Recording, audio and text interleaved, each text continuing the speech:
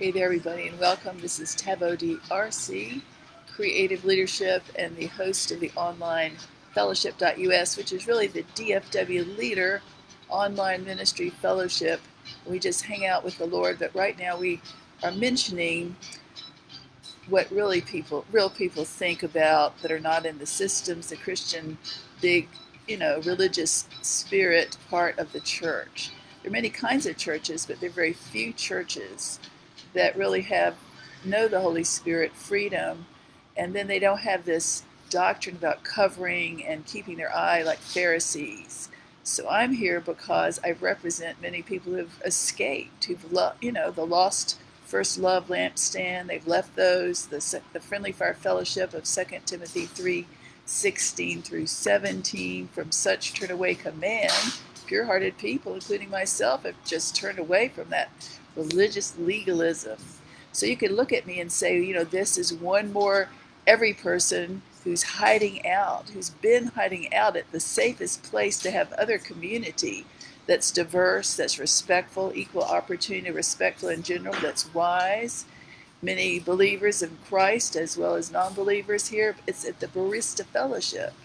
The Barista Fellowship was my only safe place to go for community and people who smiled and lighted up and weren't biased out in the DFW area for all those times. I had a few people, but the other place that was also equally opportunity, wonderful, smart, and diverse, was my local gym. And back then it was Cooper Fitness Center, and it was so down to earth, and people were emotionally healthy.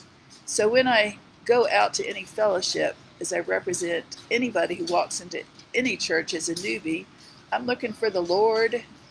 I'm not looking for a club. I'm not looking, I'm a believer, but I want to find like-minded people. But I also look around because I carry in my heart equal opportunity, real respect. That means non-biased, non-people-pleasing, but it's also searching like who out there, we can talk about the Lord and pray and get together, fellowship from time to time. That's really all I always do. Also, when I was seeking affiliation for the ministry as an apostle, is also a free-range, free-spirit minister who's a Bible believer, knows the book, then that was another big, huge detriment. It was the legalism about everybody submitting to my kind, our kind, the only kind of legalistic authority. And they ran in cliques. They ran in systems, legalistic systems, a party spirit, not about wholesome, diverse, Christ-following community, book of Ephesians 4. And see, when I look around at doctrine, that's another thing. I've not been famous. I've not been surrounded, kept isolated from what real life is by having all this staff and cloistered by whatever fame, cloistered by handlers and bodyguards. And, if you have to have a bodyguard if God leads you, because days are weird. But I'm saying in general, I'm out here and I'm more happy because I'm a natural person. I like to have one foot on the ground. I always credit my Baptist upbringing, my really Christian first, Baptist second, way second, and my father who is a pastor. But I do that because I need that to just be myself and not feel the peer pressure of all these critical, accuser, unjustified, self-justifying accuser about legalism. Who is she under? She needs to be under us. She needs to be under us. I think one reason as a prophet, as a mature, wholesome Christian, is that my spirit as a prophet picks that up as a really wayward message of legalistic authority that really other people like myself that are similar, including black people, many black people who are perceiver, discerners, will also get that, attack from just fellow Christians because they are under false teaching. And then we can tell it's false teaching one way because it produces accusation. Accusation, Phariseeism, I call it neo-Phariseeism. The new Phariseeism of the day, I remember, started back in the 90s when I entered after being a Christian ministry since 87. And then really that was my real ministry, the titled ministry, you have a ministry type thing back in Richmond, Virginia. And then I'd been in crossbody ministry since I left college in '79, and then I had been brought up in the church, a real Christian pastor's family with not a religion. It wasn't an organized religion. It wasn't, I say, it's my way or the highway. It wasn't biased. It wasn't legalistic. It wasn't chauvinistic. So when you go to the roots of where does chauvinism and misogyny in Christian ministry come from, I think it comes from poor me, self-absorbed country roots, or lack of knowledge of real women, or just fear, Jezebel consciousness. And so because I am a crossbody unity, Book of Ephesians kind, I can serve Baptists, Catholics, anywhere, Methodists, Charismatics. But because of what was going on crazy-matica out in the deep Southwest, overmuch, the Lord just said, get out of that, poisonous tribe and love them, pick out their good stuff, respect them, but don't be in the middle of trying to join up with, fellowship too closely, because of that accuser spirit, the biased spirit, the negative spirit. And a lot of it is hoop jumping, people pleasing. A lot of it is nosy busybody, not speaking, too busy to speak, too proud to speak, too important to speak to the visitor, the lowly female, lowly black person, lowly person that isn't famous. And instead you look at them, size them up like you did your mama, who was a Jezebel, was a crafty manipulator, and you think, she looks like the stereotype of my mother. She was a real witch. She was a charismatic witch. So the Lord said, this is, that's what I'm teaching. I'm a Baptist-costal, let's put it this way, apostle, Galatians 1, and 2, after God revealed that to me as my call. And then just trying to be, let's get love and safety back in any kind of fellowship, Baptist, Methodist, black, white, charismatic, prophetic, or anything. So my field as a prophet, as an apostle out in the field, is to be embedded. That means in real life, and you run into the fruit of the people who say they are Christ followers. They say they're ministers, and they're usually middle income and higher or lower. But the idea is, you can look at me. I'm looking to see, am I comporting myself and respecting all authority and boundaries? But then when I go in as a lone Hannah on the front porch steps test case, I guess, I came when I did this for years when I was married still. The former, father of my children never went. I would ask people up in Virginia going down to conferences, can you go? Female friends, would you like to go with me? Would you like to sit with me? Because, sometimes it gets, lonely sitting there because you want to be with, you don't know anybody. And every single time God would say, through the years, even out in Texas, I can't go, I'm too busy, we don't have any money to go. And I would go, and I learned to just hang out, enjoy the time, celebrate my time like a honeymoon with the Lord in my car and going down there on assignment. And that's when I would meet as a sent lone female of a certain age, a certain look, a certain demeanor. I would meet the doctrines in the body of Christ, many of them respectful, not demeaning, not accusing to the new stranger. And whenever I go to the African American ministry, not a problem. No whelp, they just light up. When I go to certain kinds that are like Baptist denominationals more, they don't have that religious spirit, that doctrine, that critical spirit of accusation. You better be under our authority. You're not covered. You're not under a famous preacher like we. All that stuff, legalism, false teaching, because it criticizes back under the law, because it is accusive. It never relates. It never speaks one-to-one. It just looks, assumes, presumes, based similarly, in my opinion, to the Puritans, the whelps, Western European Levitical patriarchs, who were the New England patriarchs. The goods, they did so much good for our country. I'm not putting them down, but some of them, a few of them at least, had warped doctrine, because that is where the first Salem witch trials came. And they would use, I've studied this, listen, I have wanted to protect other females, other ladies, respectful people, all kinds for Jesus' sake, not being assaulted by religion, insulted and demeaned. So anyway, so I realized that back in the day of the Salem witch trials in Massachusetts that came from the Puritans, the warped people, the good people did good stuff, the bad people, warped doctrines, probably prophetic gifts gone awry, which is what I find is the result of that produces this. Perceiver gifts gone haywire, egos involved.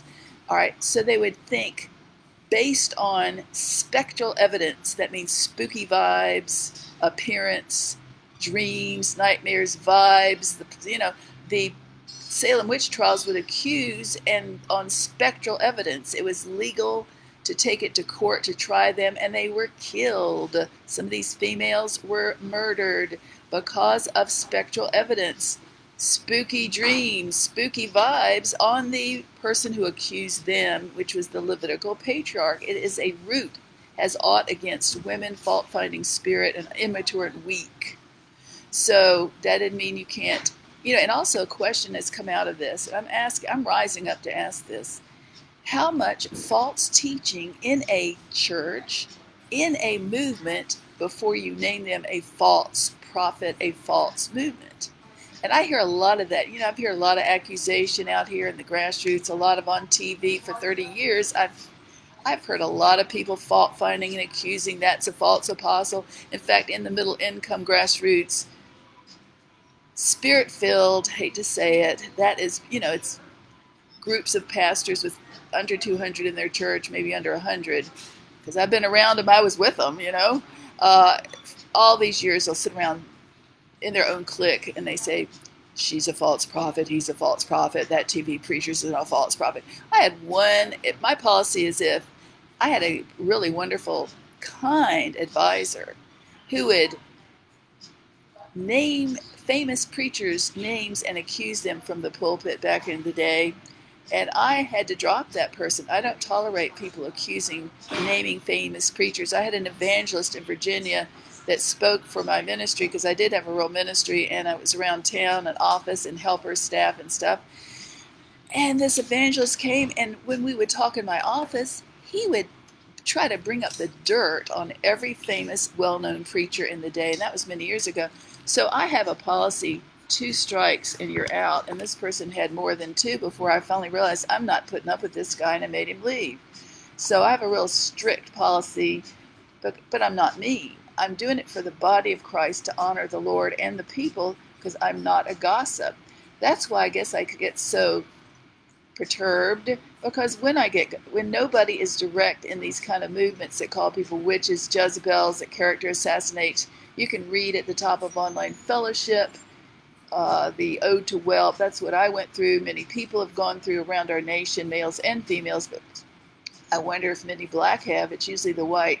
When I would go down to, God would send me out like to Tulsa, to fountainheads of movements like Word of Faith, as well as Florida, the Panhandle, the Tampa Bay area, the Tampa and Orlando, then into North Carolina, Charlotte region with healthy prophetic, some of the most healthy prophetic. And I would just learn, and also Pennsylvania, Virginia, different places, Alabama. And the Lord would show me good quality, a lot of great quality, but he'd show me how not to be, and some of these things came out. When I'd go to Florida, which back then, it was like 98, 96 to 2003 was my time before Texas, I would think, I love the fire of God. I love the prophetic. I love the deep things of, some of the things I'm seeing moving in the spirit, joy. But I thought, I have never heard so much, down at the grassroots scuttlebutt where you're just trying to meet people and, go to the meetings and sit around for coffee and stuff. I've never heard so many people calling, these are just the junior ministers or just the ones that are not at the top, out in the field. I've never heard so many people call other people witches, see witches, and say they moved in the prophetic realm and all this stuff. And I just had to get out of that, because I don't do that. So I thought, why? And I looked, because I would think, now let me see what God is wanting me to see. And I would see, what color are these people? What age are these people? What maturity level? They're very immature. and probably new at it, probably came from maybe unstable backgrounds here and there. But I thought, this is what's going on under the name of Jesus Christ following, and it's not pure. And I thought, how come it's mostly white people that are doing that, charismatic white people? I don't see black people. And I'll be honest, these doctrines, witch-watching doctrines, don't come from black people. They come from shepherding, white, controlling spirits of legalism, patriarchal legalism, come down from the Northeast New England patriarch whelps maybe years ago, and now down in Florida and coming back up. But anyway, I thought, why are these people, why is it white people? Why? Not all white people do that, or I don't do it. A lot of people I know and hang with, I don't do it. They're not under the law, that don't accuse. But I thought, why did these come in? I think they came up from poverty. I think they came up emotional, warped or stunted, anti-female, but also fear of being controlled. And maybe they were slave drivers. Maybe they were the ones that whipped the slaves out in the, for the slave master. So I don't know their heritage. I'm not putting that on everybody, but there's something fault-finding. And then I thought, how come all these people, this is in 1998 to 2003, why are they so immature and so much dark doctrine spying? I thought, well, maybe these doctrines come from the white community because they had more leisure time to sit around dreaming up this stuff. I don't know. African Americans historically came out of poverty and then helping the people to survive, and single parenting, and all the pastors working their heads off because of the community having so much need and stress. And I thought, these people are perceiver discerners. You don't need to teach these people prophecy, spirit of prophecy. In the African international community, they live it to survive, maybe from the nation of Africa, being hunter-gatherers, I don't know. Maybe because they were persecuted, and all the internationals that come over from other faiths have been persecuted, so they've got their perceiver skills up pretty high, I would think. I went through great time of long-term abuse, emotional abuse, waiting for the other shoe to drop. So I think that's when this started helping me be more perceiver discerner, plus the Spirit of the Lord and the prophetic moves of God were in my life, which are wonderful. When I was growing up, this is another reason I'm really sensitive and protective of people and gossip, against gossip. When I was growing up as a pastor child, we lived in a small town. Now you can say I grew up in a country church, a Piney Woods preacher's daughter, and that's basically the region I came from, where a lot of that type of, real small, modest income, but worthy and gifted people, and not celebrity. That was then more rural than it was cosmopolitan, like DFW, like I grew up in Norfolk, Virginia as my teens, as also cosmopolitan, and that's really me, and so is Charlotte, I believe, right, what I see. So anyway, so I was out with the Piney Woods preachers, yet my dad was not country raised. He was country raised, but he was educated, very educated, and so was my mother, had their degrees, and she had almost had her master's, my father, and they came from educated people themselves, and my father had a seminary graduate from Louisville, Kentucky. So these people were loving and kind and down to earth and relatable, but they were not, haughty or anything. So we'd go to church, and when it was time for my parents to want to take off with me and my sister, we could go to the big city of Richmond from this little town, the tiny town. And I remember in the back seat when I was 5, 10 years old, I don't know, 5 or 6 years old, maybe older, I would hear my parents say to each other, I was in the back seat, they were in the front, and they'd say, let's go exit this town this other way, because 2 of our members are gossips, and they watch everybody in the town come and go, and we don't want anyone to watch us. We want to just be ourselves, not feel people gossiping about us and stuff. So as a kid, 5 to 10, I don't know, somewhere in there, I remember that, and I thought, that is an important thing. That must be, it's very important not to mind other people's business, not to be a gossip in the church, not to be a talebearer, and that has stuck with me my whole life. So that's why I guess I'm protective, a mama bear, a senior office authority mama bear, for the sake of the innocent, the naive, the immature, the newbie, the people who've never been to church and may want to try your church out because it's for the Lord. So I'm going to be teaching on authority, good authority, false authority, people who have a real true call to be authority, but they teach false teaching, and that's Phariseeism. So I'm going to be all over it, like whelp on rice. So you can call it in your group, whatever who you are, you can say, she's fault finding. She's fault finding. No, I am judging doctrine. I am not judging people. I am assessing the fruit, and I have lived with the fruit, and I survive the fruit, and I'm much happier being far from the Pharisee finger-pointing fruit and the false teaching of authority. So therefore, I better man up and human up and mind my manners, but teach authority based on the Bible, including all the, differences between Catholic and Baptist and evangelicals and African Americans that are not warped and they're, so bad that they're always micromanaging and suspecting somebody being in rebellion, not in their movement. And therefore, I had to go back to be a noble Berean just to stand this and to figure out, Lord, because it's a spiritual zone.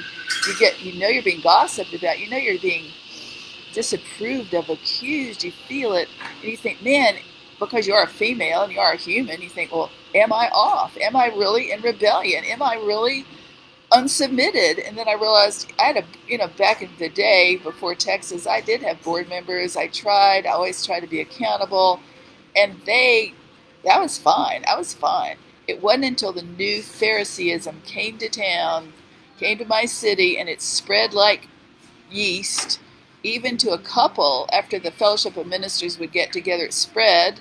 So there were 6 or 7 in that one circle, and then I think it even, in their area, their county, it spread to even evangelicals, because I knew some that started watching people to see if they were a member of a local church. There's a difference between, let me say it, there's a difference between a command of Paul and a legalism, turning it into an accusation.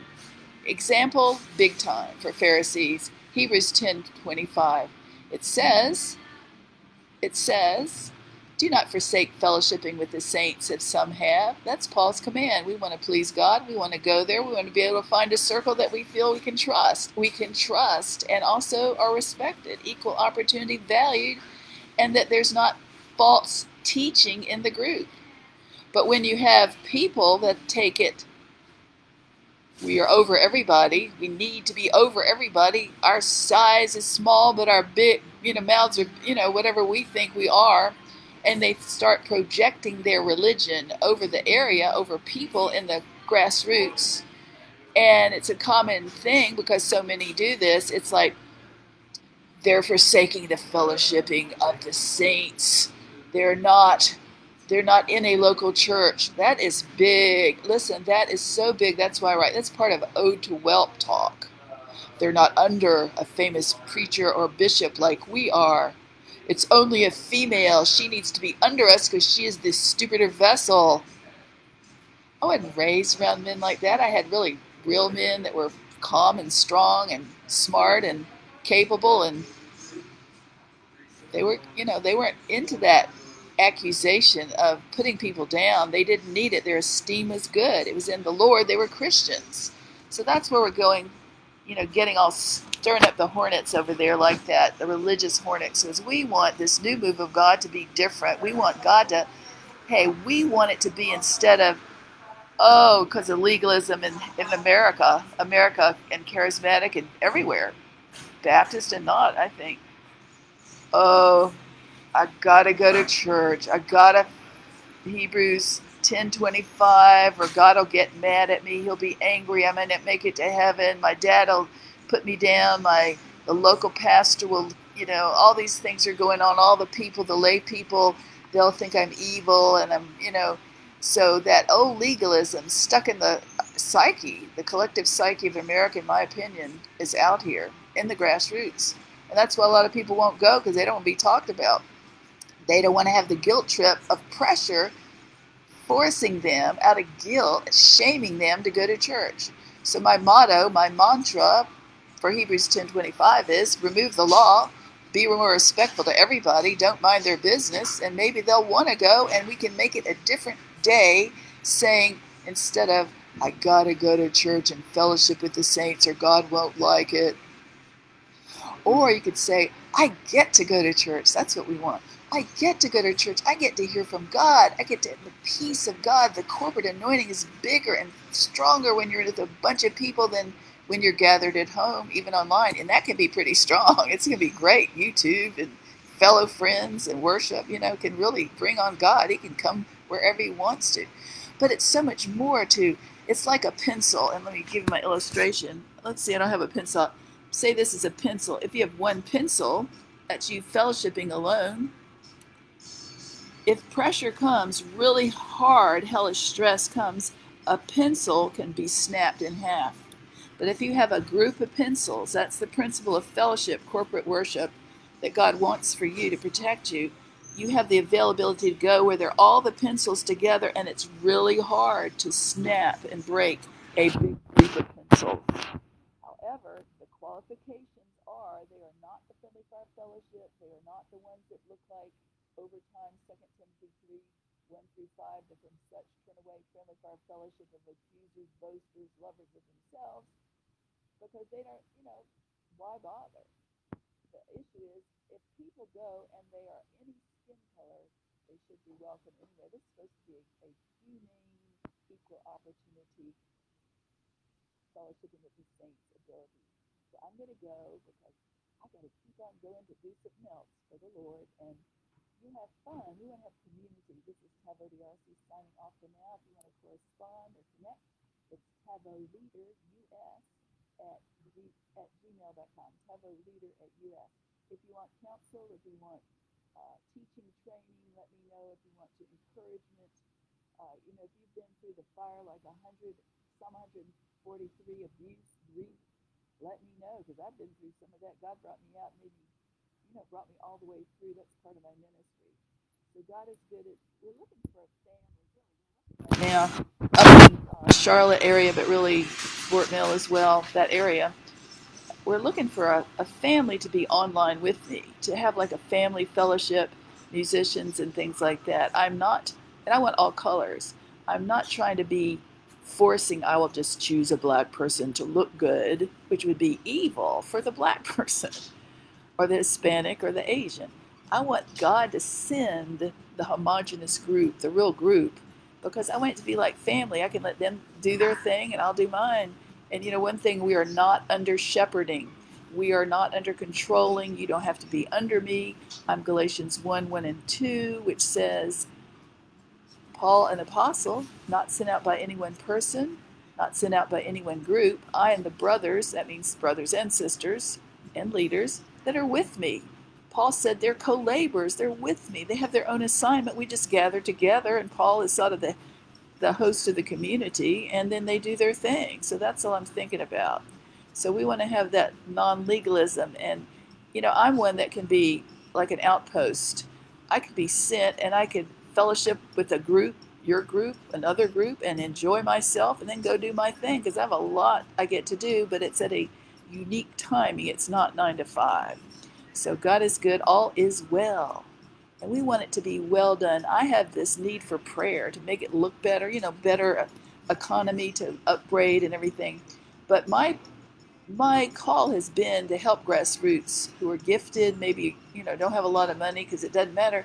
The goal is equal opportunity, real respect, and a spirit of excellence. That's what we want.